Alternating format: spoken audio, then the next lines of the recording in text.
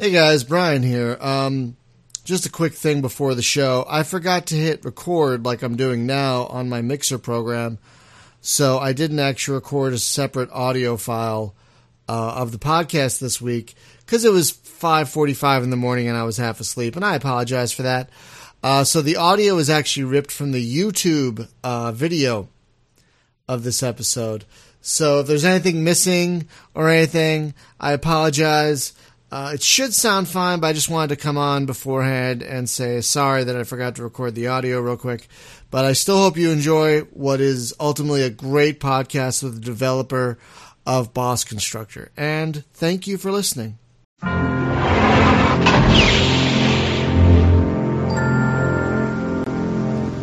Good morning, my friends. Well, morning for me. And welcome to the Space Game Junkie Podcast.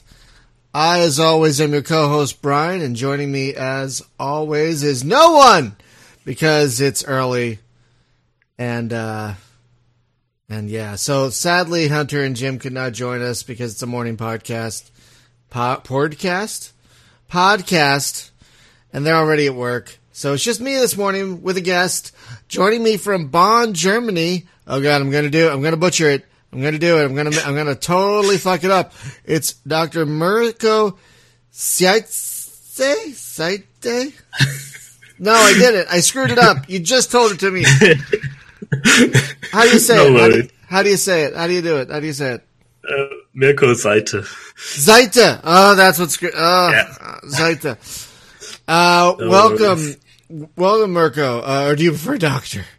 There's Mirko. No. What is your doctorate in? Let's get that out of the way. What's your doctorate in? It is in economics, actually. So I did a PhD in economics after doing computer science and economics, I guess. Is that your day job? Yeah, exactly. So I work at a research institute where I do micro simulation data models and stuff. So yeah, that's, I guess, where I come from. That kind of explains a lot about the game we're going to talk about today, because there's a lot of complex modeling in this game. Folks, we're talking about the it's a space exploration combat spaceship building game called BossConstructor, which left early access on Steam about a month ago, I think. Yeah.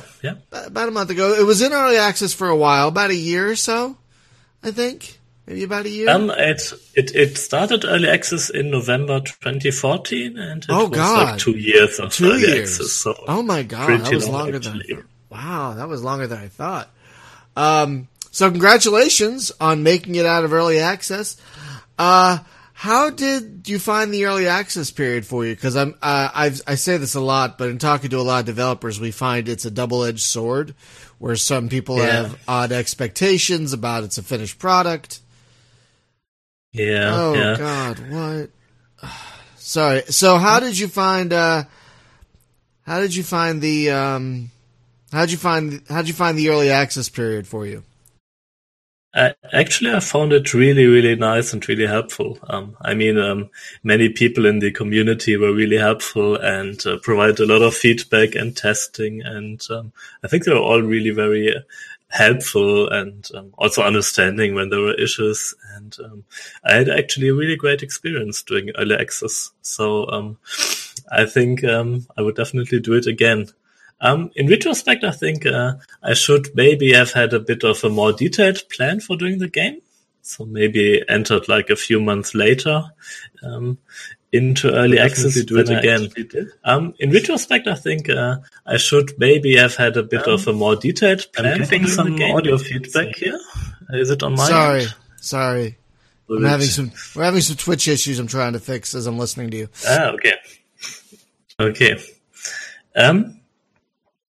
Yeah, but I think in a way the situation I had was special in the sense that I have income from my day job, so basically I could have gone on in early access until the game was finished, no matter what. So I guess there was this as a sort of security, which made it comfortable, I guess.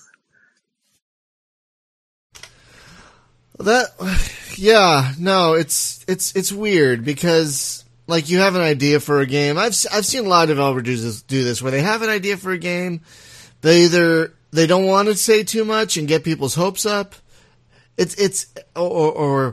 Or they do say too much, and then people have weird expectations. It's not the easiest thing in the world. I mean, sorry. No, it's okay. I think from all the developers I know, there is nobody out there who is, out to just take people's money and run away or stuff like that. But I think if you have never made like a big software project like a game before, it is really hard to estimate how long it will take you and how much it will cost you to actually finish a game and implement all the features you promise. Yeah, and I also agree. It is really tempting to try to stand out by, promising a lot of features and high production value, which you might not be able to deliver in the end. So. Now, how did you find visibility for your game during and maybe even after early access? Because there was a game called Off-World Trading Company, and it's a great game. I don't know if you've heard of it. It's a fabulous game. Yeah. But they found that because they went into early access, they got a lot more press attention when they went first into early access, and when they were finally released, they could barely get apparently any press attention because that's not as big a deal apparently, or they're considered already released, so no one cares. So how did you find gaining or maintaining visibility during your early access period? Well, that's actually a really difficult question, and most other indie developers I've talked to are not really experts in marketing or PR either. So, in a way, we're all like guessing what to do. Can I say one thing real quick? I am an expert in internet marketing. I've worked in search engine optimization for 12 years, and even I don't fully understand it when it comes to marketing for myself. So it's a weird thing where you can market for other people, but when it comes to doing it for yourself, you're like, I don't know. Yeah. I mean, what I do is a bit of PR, writing to YouTubers, Twitch streamers and stuff. And the response rate is really low, but occasionally, you are successful and somebody covers your game. But other than that, I've also tried a lot of marketing using Google AdWords and stuff like that, but it was not very successful. So I guess really the large majority of people discovering and buying the game come organically from the Steam store page and see the game either in their recommended games list or, when it is on a sale. Yeah. Yeah, and it is nice that Steam understands that this is a problem, because they just did a big update, which is trying to help with discoverability, and that's good, because I don't know if you saw, I saw some story or some chart where they said that more games were released in 2016 than like any other year on Steam. So many games came out on Steam. Yeah. I mean, to an extent, it is really frightening, because it sort of restricts the time frame where you are in the list of new games, or it decreases the chance of being on the visibility stuff. But at the same time, I think that most of the games which come out now and, which are added to the games which we would have in a year in the past are relatively low production value and more of a mass market thing. So I think like for specific titles, if you think like RimWorld, for example, there isn't really that much competition there. So I'm not really too worried about it, actually. Yeah, RimWorld I suck at that game so bad. I've tried it. It's so hard. So terrible at it. So let's talk about your game. We haven't really talked about your game yet. It's called BossConstructor. Now, I was talking about this a little bit before the show, but I first off, let me say it's great that all these space games are coming out. I did not anticipate this at all a few years ago when I started the blog. It's wonderful. Thank you all the developers who are making all these space games. But if I see another space game with the word void in it or something, I'm going to lose my goddamn mind. So, your game is called BossConstructor. How did you come up with that name? Okay, so it's really funny about the name because some people immediately get where it comes from and other people don't get it at all. And actually the idea behind this was that in many of the old arcadey shooter games like R-Type, you would have these boss enemies at the end of a level. And occasionally they look really like stuck together from different pieces. And I guess that's basically what you do in BossConstructor. So you start with a small ship and eventually build your really a big boss of a ship, I guess. So but I mean, in retrospect, I should have asked more people if they actually get the meaning and see where I'm going with it. I didn't even have to get the meaning. I dig the name. I like how it's unique because it is unique. I just didn't really understand the origin. So folks, if you're not familiar with BossConstructor, it is a pretty comprehensive package, I have to say. It's got so much to it. That's awesome. It's got single skirmishes, got massive campaigns. How would you describe your own game to people who may not know about it?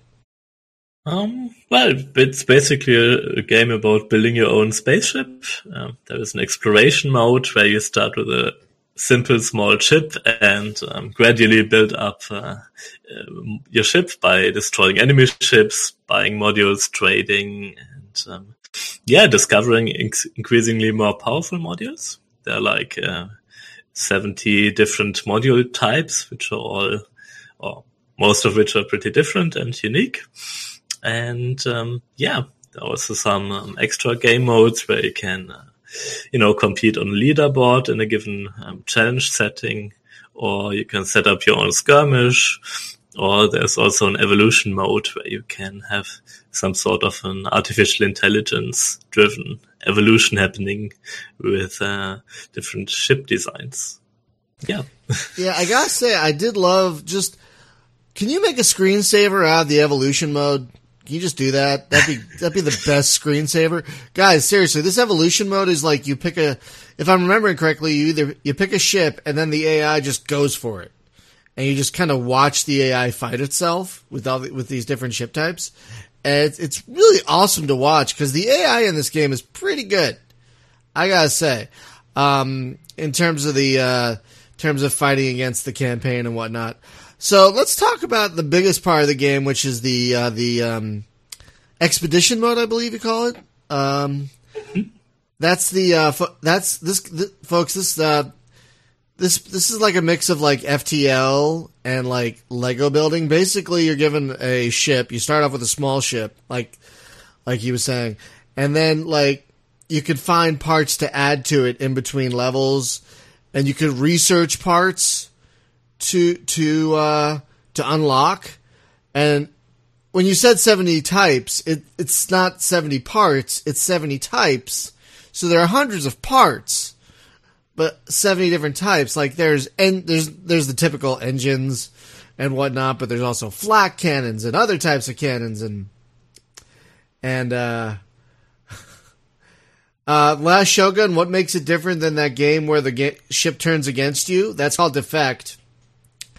Basically, what makes this game different is, one, it's got a multitude of modes. You can build a ship and then test it out in a random skirmish map with a different objective every time. Or you could start with a smaller ship and go in this randomly generated galaxy with dozens of different sectors that you can jump to, and each one has a different objective. And the expedition mode's fascinating because it's this huge map and you just jump from all these different sectors and different factions on different, like let's talk about the expedition mode because there is so much going on there. Where did that mode come from and how many different moving parts are there to the expedition mode? Because you have different ships, different factions, different sectors, different objectives for different sectors. This is the real meat of the game, and it's just huge. And it is different than Spaz, because Spaz is a much more dynamic open map where you're just flying around real time, whereas this you're jumping from sector to sector, and the sectors are where the real time combat and objectives happen.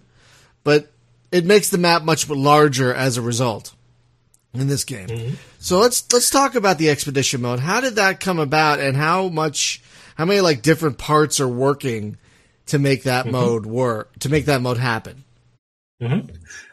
Okay, so before that, I would like to add that BossConstructor also has like a really more in-depth physical simulation of stuff. So that's the way true. you build your ship and lay out your stuff and where you put your engines has a way more severe effect than in Sparse, where it's mainly very arcadey and easy to approach. Right, I forgot to mention that. I'm totally sorry. Yeah, guys, the physics model. No worries. The physics modeling in this game is fantastic. Like, you knock an engine off one guy's ship, he'll just be spinning. It's so great.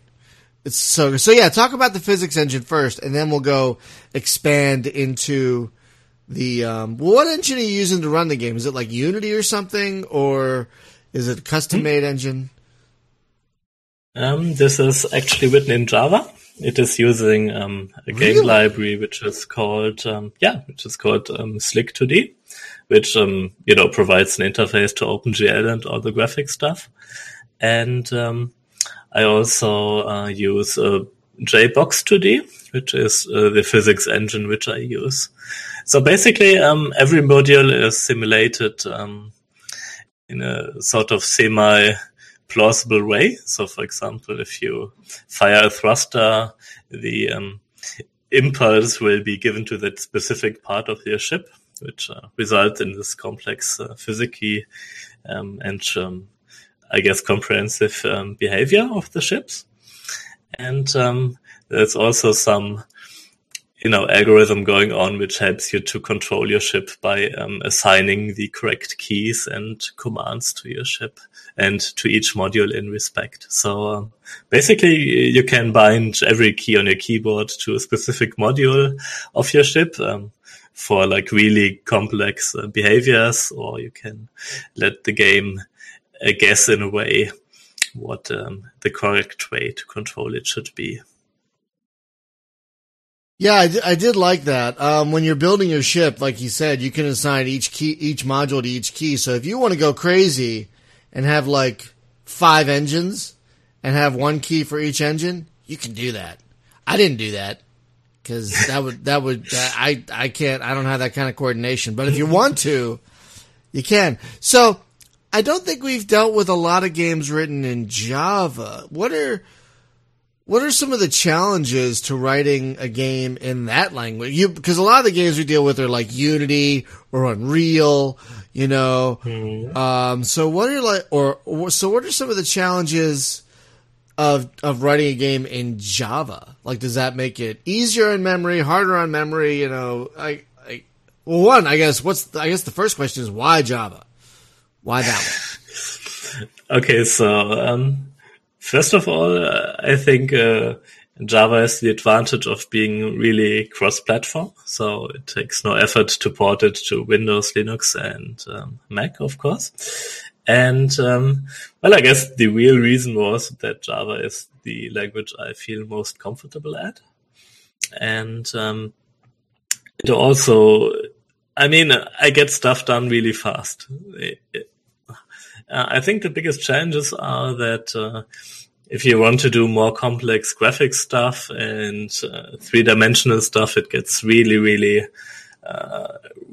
hard, and there's a lot of work involved. So I actually intend to look into Unity next. So far I've only played around with it a bit and not really delved too deep into it. But I feel like I've sort of come to the boundary of what you can reasonably do in Java without having some sort of complex framework. So yeah, Wow. I think I can add maybe that for two-dimensional games, I'm actually pretty comfortable doing it in Java and using some complex libraries to do the graphics. So if I were to make like a complex simulation or economy or whatever game, then I might actually still do it in Java. However, I also realized that many people, expect games to be three-dimensional today and to have some sort of... That's not necessarily true. There are a lot of really solid 2D games out there, like Reassembly, Unending Galaxy. There is something to be... Soul Trader. There is something to be said for making games top-down 2D. I find something like... there are 3030 Death War, Endless Sky, Knave. There are quite a few of them, and people love them. Because some people don't want to deal with that third dimension. And also making a 3D engine can be tough. So, yeah, there ain't nothing wrong. People still play what was that game? Not Subsonic. Subterranean? Continuum. It's a top-down like arena space battle game that came out in the 90s. And people are still playing that one because it's still popular and because there's something approachable about a top-down 2D game. And someone on YouTube is telling me to say something, and no, I'm not doing that because I'm not a fool and I'm not an idiot. So, even though you said please, Eric, I appreciate you saying please. I'm not doing that because that's just silly. Yeah, Star Sector. Star Sector is another great 2D game. So there's definitely room for good 2D top-down space games. But I was going to guess Unity for this thing. So in Java, does that make writing a physics engine for it more difficult, or maybe does it make it easier than maybe some other engines? Because, like I said, we deal with a lot of other engines. We don't deal with Java. So is it a different physics engine that you tacked on to Java, or did you make the physics within Java? Yeah, so actually in the development of BossConstructor, I started doing the physics myself, but actually I vastly underestimated how complex this is. So in like the first prototypes of the game, basically there was sort of a mesh on top of your ship. And whenever you bump into something, this mesh would get deformed. So you had like really, really, trashy modules by the end of the mission. It was sort of funny. But the problem with physics is that there are so many different cases that can occur. So, for example, I guess the main problem with is collision handling. So if after a simulation step, several ships intersect, for example, what do you do? And there are so many different cases that can occur, and it's really, really hard to implement those all by yourself. So after some time, I switched to JBox 2D, which is a physics engine for 2D worlds, I guess. And actually, the transition and working with it was actually really easy. So basically, you define different bodies and fixtures, which are just the collision shapes. And basically, it's relatively simple. There are some occasional problems which occur when ships get destroyed and objects get deleted and stuff. But other than that, it's actually really, really easy to use. And I was actually quite happy with that. Coming back to your question, I'm not necessarily sure that this part would have been easier in Unity. Actually, Unity also uses the same physics library. I guess it's just a different way of accessing it. Oh, that kind of makes sense. I mean, it kind of fascinates me because I know nothing about game development. At least I knew nothing about game development when I started this all this podcast and whatnot. And I have learned that you don't have to have not everything is in one engine. I always thought everything was in the engine. Like, I didn't know that you could bolt things on, like big Lego pieces to each other, like physics engine here, graphics engine there. I had no idea.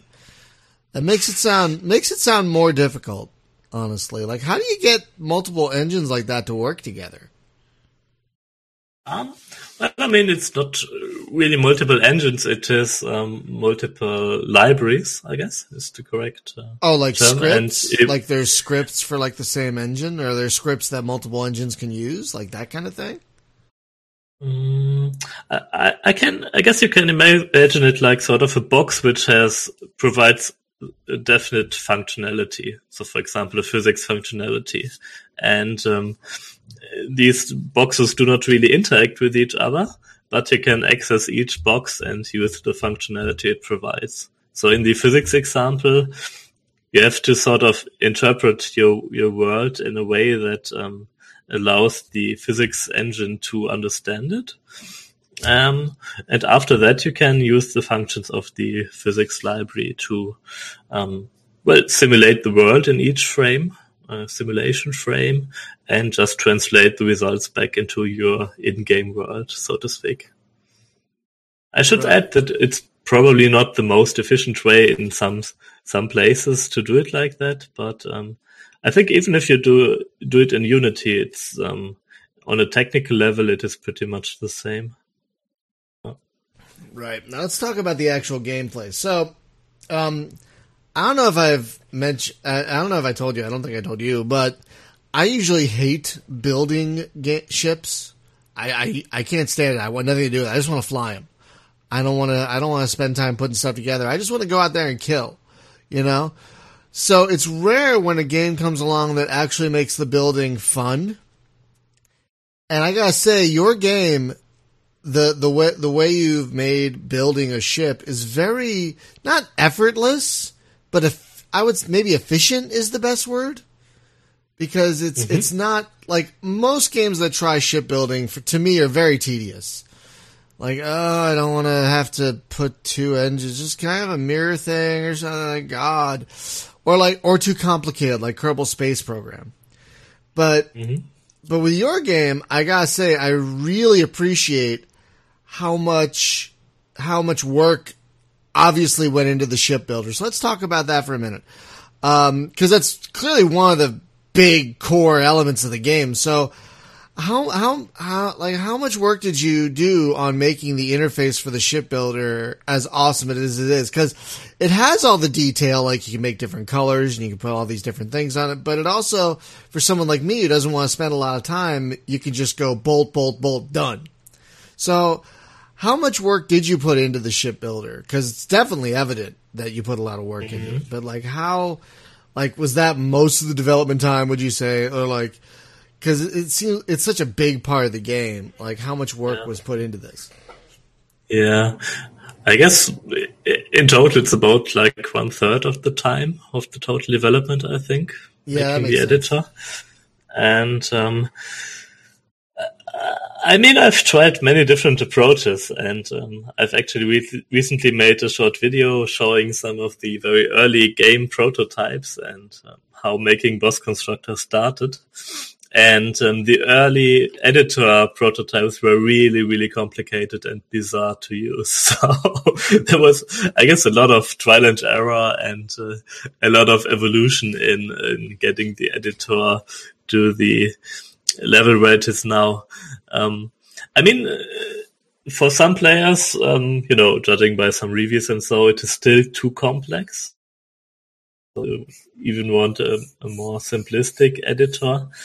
But at the same time, I think that making it more simple or, eliminating more options to build your ship would make it too uninteresting and remove a lot of what makes the game interesting. I think what also is a big help is that the key binding of your modules is largely automatic and works pretty fine. So players do not really need to hassle with assigning commands, which can be a pain if you have a complex ship, which might help. And yeah, I think one recurring question is whether I want to allow module stacking so that you can build modules on top of other modules. But this is one of the features I would not like to do just because it would add so much complexity to the editor. Yeah, so I guess it's already such a 2D game. Why kind of fudge that by adding being able to stack things on top of other things? Like that would make it needlessly complex. Like, how would you see that in the editor? Like, would you have some kind of transparency? You know, like how would you even do that? You know? Yeah, exactly. I don't know. And also it is, I think it's always pretty funny because many players, estimate the effort to implement a feature very differently than you as a developer will do. You're right. So, you're right. You're totally right. For a player, it might not seem such a big deal, but the problem with module stacking, for example, would be that it would add so many different cases. So, like you would have to, like you said, make it visually comprehensible. You would need to change the UI behavior to allow the player to select the modules. You would have cases where like one of the stacking modules would get destroyed, but not the other one. And so many different, it branches out into like a huge mess of complexity. So on the other hand, other features which, many players think would be a huge deal are actually like can be implemented in a few minutes. It's actually really funny sometimes. Yeah, I think it does a great job of merging simplicity with complexity. Like I said, someone like me can just be like, bolt, bolt, bolt. Oh, that looks good. Whatever. It's workable. Go. You know, but if someone wants to tweak all that stuff, they can, which is really nice.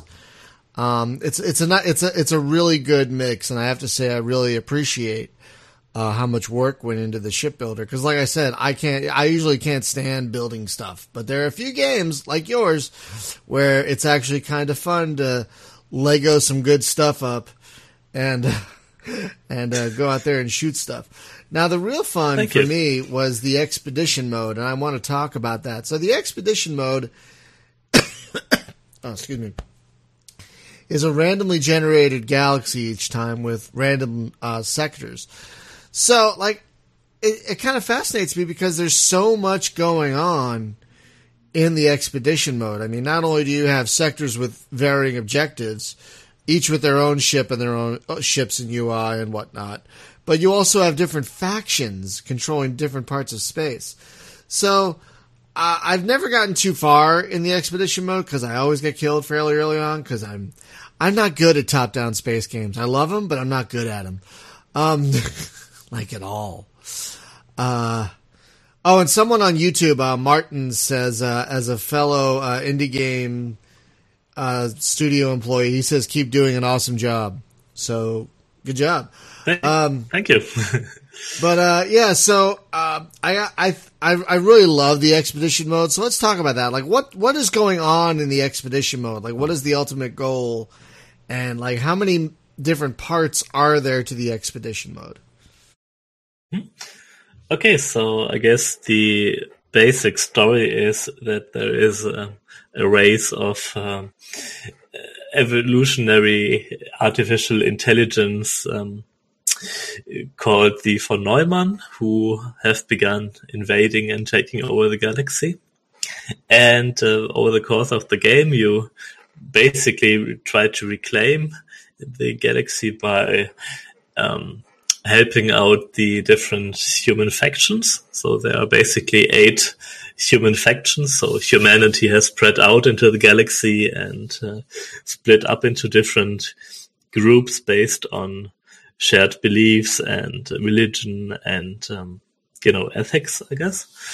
And You can trade with each of these factions, buy modules, improve modules, and so on. And in the course of the game, you will, help these factions beat back the von Neumann.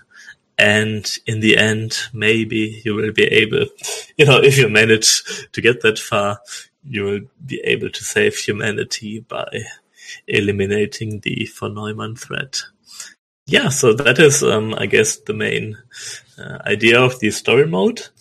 So currently there is no real interaction between the factions. So besides completing missions for the factions and increasing your standing and getting access to better stuff, there isn't too much actually happening. So I should add that. So that's fine. Not to create too high expectations. There's plenty else going on now. When I was playing it felt to me kind of like one of those persistent roguelikes in that you'll play a little bit, you'll die, but you'll unlock stuff you can use on your next go, which is where I think the research, that's research, right? I think that's where the research element comes in, where you can unlock more modules as you go. So how does the research element work? Because I played with it a little bit, but I didn't play with it too much because I just wanted to get back in there and kill. But basically, it looked like as you play, you can unlock modules that you can get from other ships. So is it like when you destroy other ships, if you get the modules, you then unlock them? Is that how that works? Exactly. So basically, there is like a consistent progression in that sense. So when you collect a module in any of the game modes, it gets researched. And every module comes in different variations. So there are like in Diablo, there are like high quality versions of modules, which, for example, weapons which have a higher fire rate or more energy efficiency or higher range stuff. And once you have discovered them and researched them, you can use them in the editor and build your own ships using them. Or you can also transfer it back into the exploration mode by building a new starting ship using the modules which you have researched. So there is some sort of consistent, persistent progression in the game, but it's not very, the exploration mode doesn't really get easier because you're still limited in how big your starting ship can be. So, yeah. Right. Yeah. I mean, you can definitely, you can play around all you want, but you can't someone made a Defiant from Deep Space Nine in the workshop. And by the way, this game has workshop support. You can bring in ships right from workshop, but you can't, a lot of them are too big to start with the exploration mode in, but you can play with them in skirmishes and stuff. And so, yeah, a lot of those ships are way too big. But I think I read recently that you're going to be able to allow small enough ships from the workshop to be able to be used in the exploration mode. Has that been implemented yet, or is that something you're working on? You mean like bigger ships in general? Or? No. I think I read that if someone makes a small enough ship in the workshop and it's below the requirement. Yes. That is actually already implemented, I think. Oh, great. It should have been in the latest patch. Let me just check. Yeah, I was going through the Steam forums, and I was really happy to see how generally positive they were, which is not always the case for a lot of games. But it was mostly people being constructive and suggesting ideas and trying to be helpful to each other. So it was really nice to see such positivity in the Steam forums. Now, yeah, this game does have workshop support built in, and there are already lots of ships in the workshop, which is great. That shows a lot of interest, which is awesome.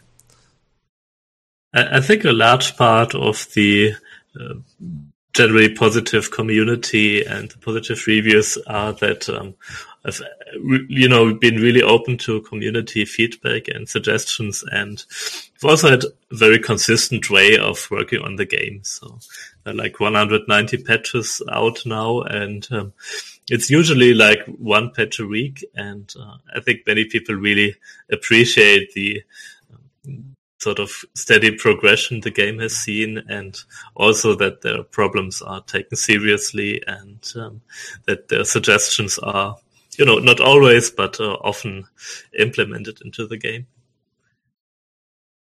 Yeah, I will tell you what, one way that helps me with visibility is constant updates. Because I look at that little, I go to Steam every day and look at what the downloads were, cause I'm like, ooh, what games have been updated today? It's like Christmas, like, ooh, Thea the Awakening just got an update. I wonder what that's about, so, so, I mean, yeah, it's work, but yeah, I've noticed that that's another way to maintain visibility of your game is just to keep updating it. And yeah, constant updating also does set a good expectation. Even if a patch fixes one or two bugs, to show that you're dedicated enough to keep working on it like that, that definitely shows a level of commitment that some developers just don't have. Oh, the video for Thank you. Well, I should add, like I said, that I think all developers sort of aim to do this, and it's not like developers don't want to do it or are lazy or so, but I think that many just get overwhelmed at some point, and I think it is really, really easy to burn out doing game development or get frustrated in the process. And yeah, I think that is often also, I think, sort of not really talked about, the psychological aspect of game development. Yeah, that's a good point. Like like you said, you had a consistent schedule of updates and whatnot. Does that help you when it comes to motivation and maintaining a positive attitude? Is that one of the things you find helpful that prevents you from getting that kind of burnout? Because you don't seem burned out. So, did you? I don't want to assume. Did you go through any kind of period of burnout during development? If you don't mind me asking. Yeah, it wasn't exactly burnout. I think there was one period where I wasn't really, like, let's say half a year into early access, where I wasn't really sure in which direction I wanted to go. Like, do I want to add stuff like multiplayer, or do I want to add like complex interactive mission structures, or I want to, that was sort of, I think, a difficult phase in the development. And then a bit later, when I was sort of, in this, it will never get finished, it will never be done, sort of state. But on the other hand, like I said, since I did not really have like a time or budget constraint, in those cases, I always had the option of just, taking 2 weeks off and, playing some games or having a look from the distance at the current state and going back to it. And also I should say that many of the players were really, really supportive, and a lot of the positive feedback you get. I mean, like, there are so many people who write emails to you just, how much they like the game and stuff like that. And that is really, really motivating. And I'm very grateful for the people who supported the game's development in that way as well. I gotta say, I appreciate your candor in this, because that's an element of game development we usually don't talk about. I usually, one, I kind of don't think about it, but two, even when I do, I'm not sure I want to bring it up because that's a little personal, is the psychological toll that game development can take on a person. Because it kind of is a grind, isn't it? You're just grinding away at code, you're grinding away at code, and you're trying to chip away till you get that statue of David that's inside the marble. So I can understand, it could definitely weigh down on a person. So I appreciate your candor in that. And it sounds like you had a good mix of not putting too much pressure on yourself by not having a release date, for example, plus having a solid community, plus allowing yourself a break every now and again, which is, for stuff like this, that's super important. Allowing yourself to step back and go, hey, I need to just walk away for a week, and just enjoy another game for a little while. So I appreciate that. That's super important, because it really, you watch, especially now with all these space games being developed, sometimes the developer will just fall off the face of the planet, or sometimes the developer will not say anything for a while and then come back, all angry or whatnot. It's really, sometimes it's really disheartening seeing these developer stories that turn negative. And I get it. It's tough. I mean, people make these games not only because they're making games they want to make, because they want to eventually make a living at it, and that's hard. Yeah, exactly. It's hard. So I think too many developers think once they get through Greenlight and once they get their game on Steam, they are pretty much done. But actually, that's where all the stress begins, because then you have people who have actually paid for your game and who have the right to get the full game at some point. And I think if your game ends up only getting 500 buyers or so, you will end up in this situation where you owe them a game because they paid it, but exactly. You do have nowhere the means to complete it. And I think that's what can be really, really hard on people. Your mention of Greenlight reminded me, I don't remember who said this, but a musician, I don't remember which musician said this, but they said basically you feel like all the hard work is before you get signed to a record label, but that's when all the hard work actually starts. Yeah. So it kind of reminds me of that, because once you get signed, you're doing concerts, you're doing press tours, you're doing all this stuff that you wouldn't have been doing if you weren't signed. So yeah, there are some downsides to the increased visibility of getting on Steam, but I mean, it's I guess in a lot of ways you have to manage not only your customers' expectations but your own as well. Mm-hmm. It sounds like a complex juggling act that I am not sure I would ever want to do myself. Yeah, I can understand it. I can really understand it. Just also because the high time and money investment also that is required for game development, and the high stakes involved, I guess, can make it sort of stressful, I guess. And I guess you were at least helped because you had a day job to fall back on. Like this, you weren't putting all of your eggs in this one basket. Mm-hmm. Yeah. And that is actually also what I would recommend up and coming indie developers to have a solid base, so that you don't just lose everything if your 2-year game development ends up doing nothing. And also that you have the solid base on which you can build and, build the game you actually want to make and not the game you are forced to make because of limited resources. Speaking of making the game you want to make, one thing I've always noticed seems to be a problem with game development is sticking to your own vision versus what the players want. Did you have a problem with that at all? Did you? Because I've noticed a lot of times when a game will start a certain way and then all these players want this certain thing, and then the developer will be like, okay, we'll give you this certain thing. It's like, no, that's not what your vision was. Stick with your vision. Yeah. It's your game.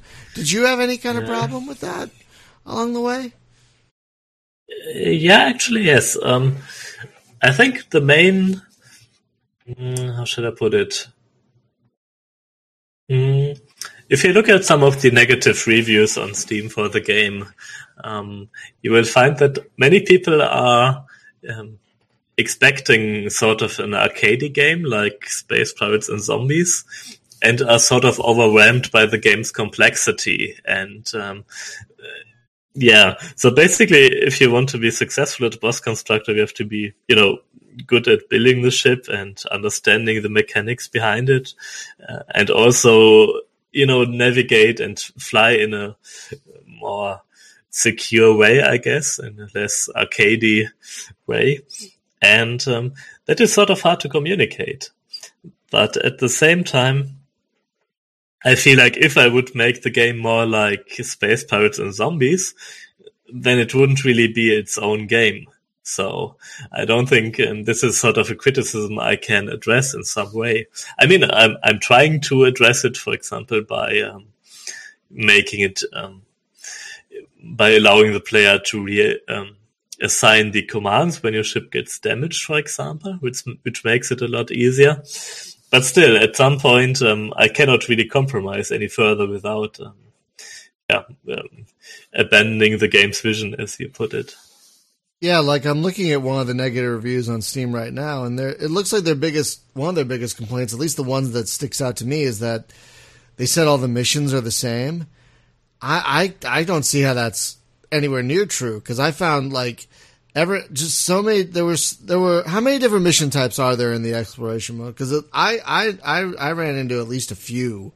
Like there was a scanning one, and a rescue one, and a destroy this one, and there were like a bunch of them. So how many different mission types are in the exploration mode? Should be about 25 to 30. I don't know the exact number, but if you include the von Neumann missions, it should be about that number. Yeah, I did not have any problem with different mission variation. I don't know where this guy is coming from. Maybe he just chose the same type of mission every time. I don't know. I mean, it is also partly subjective, yeah. But I mean, if you end up in a really unfortunate situation, you may lose pretty early in the game, in the exploration mode, for example, and then you start a new game, and since it's random, you may end up getting the exact same missions, for example. And if you had that experience with the game, I can understand that you wouldn't enjoy it. Yeah. Which is kind of not fair, because that's not what your game is offering. And it's kind of funny, because I don't understand that criticism at all. Because your game has so much variety. We've talked about the exploration mode, we haven't even talked about some of the other modes. Guys, if there's not only the exploration mode, there are. If I'm remembering correctly, there's a skirmish mode and a random sector mode. Am I remembering that right? So there's a couple of different types skirmish modes, if I'm remembering correctly. Yeah, there's a skirmish mode where you can basically select how the sector should be laid out and ships you want to fight against and so on. Then there is the different evolution modes, and finally the challenge modes, where you have a fixed layout and you compete over the time with other players over Steam leaderboards. Yeah, there are a lot of gameplay options here, y'all. You could be in this for months. Because the exploration mode is pretty big. The skirmish mode is very detailed. You can create all different types of sectors and objectives. And now let's talk about the AI and the evolution mode, because people might not get that one. What exactly is the evolution mode? Okay, so the basic story involves the von Neumann, which do not really construct their ships or design their ships in a human way, but they have an evolution going on. So basically, parts are added to the ship or moved along the ship or removed from the ship, and it is all in a complete undirected way. And in the evolution process, the better mutations, I guess, will be more successful, and more successful ships will be more likely to replicate. So it is sort of a very, very simplified version of the natural biological evolution idea. And, it is really computationally expensive because simulating the game takes a while. But if you leave it running for a few hours or even days, you will get some really, really interesting ship designs, which don't really look human, which is intended, but which are optimal and also very optimized in their own way. Right. Now, that's the AI. So let's talk about the AI for a minute, because even in exploration mode, the AI kicked my ass fairly regularly. So how much work went into the AI and like to make it as challenging as it is? Mm-hmm. So basically, the AI consists of two different algorithms, and one algorithm is responsible for the broad strategy, I guess. So it evaluates where the ship should go and what part of the map the ship should avoid. And to do that, it is using a heat map-based approach. So basically, the whole sector is split into different tiles. And for each tile, we calculate how attractive it is. So for example, if the ship is supposed to be aggressive, then the tile where the player is will be of the highest value. And then it is sort of plotting a way to get to the sector where it wants to go in the least expensive manner. So basically find the shortest way to the player ship in that case, while also avoiding dangers like minefields and asteroids and so on. And then there is a second AI system which is responsible for the close range stuff, I guess. So when we are in range of the player ship, for example, how we have to rotate our ship so that we can fire at the enemy, and also how we can avoid bumping into our allied ships or bumping into asteroids and stuff. And it does that basically for arbitrary ship layouts. So for example, if you build a ship that has many different weapons on the right side, for example, it will automatically detect it and rotate in a way that it can fire from the right side. So basically, there are two different AI systems which work together, and they've also undergone a lot of experimentation and tuning to get it to the level where it is now.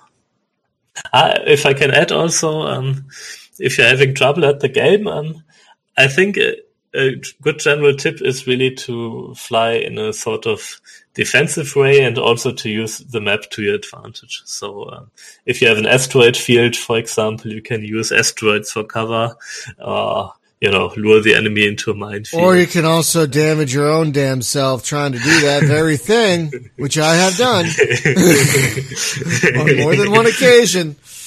God damn it. There was one time where I was trying to lure an enemy into a minefield, and I think I flew too close to it myself, and it blew apart half my ship. And I was like, you son of a... It was funny as hell. I was laughing. It was funny as hell. I wasn't mad, but I was like, God damn it. God damn it. That was one of the great thing about the way the ships are built and the physics engine and everything is that this game can be really hilarious. When you see ships fly apart and everything, it can be really, really damn funny. A lot of Schadenfreude moments. Exactly. What a great word. I love that word. So I did want to talk, one last thing I wanted to talk about was the way the maps are generated. Because the maps are, I'm not going to say busy, because that's not the right word, because that's kind of a negative connotation, but they're very, detailed isn't the right word either. But like there's a lot there. There's minefields, there's asteroid fields, there's space stations, there's traders, there's, other ships. So like, I guess I want to talk about the procedural generation. Like, is the procedural generation on the galaxy level the same as it is on the sector level, or are there different types of algorithms going here that generate the galaxy and the sector? And there are actually different algorithms, so the galaxy layout doesn't necessarily have to do anything with how a certain sector looks. So the sector procedural generation works by taking sort of a laundry list of stuff you want to have on a map. So, for example, 3 asteroid fields and 2 minefields. Then it will find a way to arrange these. And in the final step, it will try different spawning positions for the ships that are to be spawned. So it will take great care that ships are not spawned, next to a minefield, which would be pretty unfortunate, but also that ships have appropriate distances from each other. So here again, it is a lot of trial and error, and the game trying out many different variations to find the one which is best in a way. That makes sense. Because, the maps are really awesome. I gotta say, I really like just how complex the maps can be and how just flat out damaging they can be. Well, I mean, I basically see where you're coming from, right? I mean, in real space, it is largely empty, right? I mean, a real world asteroid field is, I think, 1 asteroid every 1,000,000 square kilometers or stuff like that. So, right. So it is a very arcadey version of the universe, of course. And yeah, but I mean, if you only have like empty maps every time, it would be that'd be real very boring. Interesting from a gameplay. Yeah, that'd be real boring. So, because I need to get to work soon, so let's start wrapping up. So now that the game is out, it's got positive reviews, seems to be doing fairly well. Do you have, and you're updating it regularly, are there any plans for post-release content, like DLC or expansions or anything like that? Actually, yes. There will be a total of 3 bonus DLCs, which will all be free. So you can currently suggest and vote for content in-game. And in the course of the next year, I will make and add them to the game. So each of these DLCs will be about 2 to 3 modules or so. It's not going to be huge, but it will add and I guess sort of round up the whole game experience. And also provide some bug fixes, of course, and improvements to the general game. That's awesome, because I mean, there's already a lot here, but just adding more on top of it would be a better thing. And making that free is just a nice. I mean, that not only builds goodwill, but it's also just a nice value add. Mm-hmm. I'm talking businessy, but no, that is really nice. I mean, if there were media enough, I could even imagine you charging like $1 for each DLC, but then you're making it free is really nice. Because that's tough. Some people want, like, God, I swear, I don't know if you look at Steam every day like I do, but like when you look at Steam and some games release like 20 pieces of DLC, and that's the entire new release list. Yeah. It's like, no, stop it. I don't need 30 trains for Train Simulator. Cut it out. Jesus. Yeah, I mean, I sort of can understand paid DLC as a business model in a way. I guess for some of these games it makes sense, but yeah. I don't mind if it's like an actual expansion, like I don't know if you play. Whoa. Sorry. That's okay. I don't know if you play like Endless Legend or anything, but they've got a few seriously expansion level pieces of content they've released, or which is really nice, and they charge for it. Or like Age of Wonders 3, they've had like 2 major expansions. They're not like just little pieces of DLC. These are major expansions. So I don't mind paying for that stuff if like They're like the old school type of expansion you might buy in a separate box. Remember those back in the day? Alex, that wasn't me. Alex, that was not me. It was actually my that was not phone. me. I forgot to. No worries. No worries. So no, that's great. So folks, let's wrap this up because I do have to go. I'm sorry. But folks, the game is BossConstructor. You can get it right now on Steam. Is $15. That's not on sale. And for $15, you again, I can't stress enough just how much content is in this game. I mean, the expedition mode alone would be a full game in other games. But you not only get the expedition mode, which is just massive, but you get a skirmish mode where you can play around with randomly generated maps, and you get the evolution mode where you watch the AI do its thing. And not only that, but like the ship constructor alone is like its own game, really. It's this huge thing. So there's a ton of stuff going on in this game, just a ton. And it's great. And it's fun. And even someone like me who doesn't like building ships likes building ships in this game. So yeah, BossConstructor, it's on Steam now. It is out of early access. Mirko, I want to thank you for taking the time to talk to me in the middle of the afternoon over in Germany. Thank you very much for inviting me to your podcast. It's a pleasure. I love talking to great game developers. And again, I want to thank you for your candor about talking about the psychological strain of being a game developer. We don't get to talk about that very often, so that is really nice. So folks, just a couple of programming notes real quick. Thursday, on our Thursday night stream, real quick, we are going to be taking a little break from space games and play Diablo 2. Not 3, 2. This is requested by Hunter, our co-host, because we haven't played that in a dog's age, and he was reminiscing about how amazing it is. And you can still play it. You can still buy it. You can still play it, which is kind of amazing for a game that old. So yeah, we're going to be doing that. And then next week on the show, because of the upcoming Steam sale and also the holiday season, we're going to be talking about games you should get that are on sale, what would make good gifts for the gamer in your life. So that's what we're going to be talking about next week on the show. So yeah, I want to thank everyone for listening and watching. And if you haven't yet, just as an aside, could you throw us a review on like iTunes or something? Because we don't have many of those, and we could use more.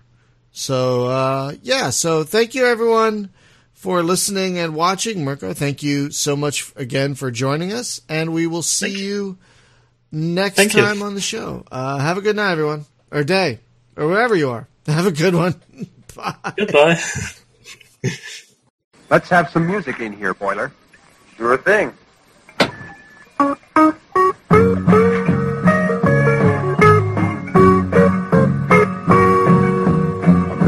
Sunshine down, but I see the only one.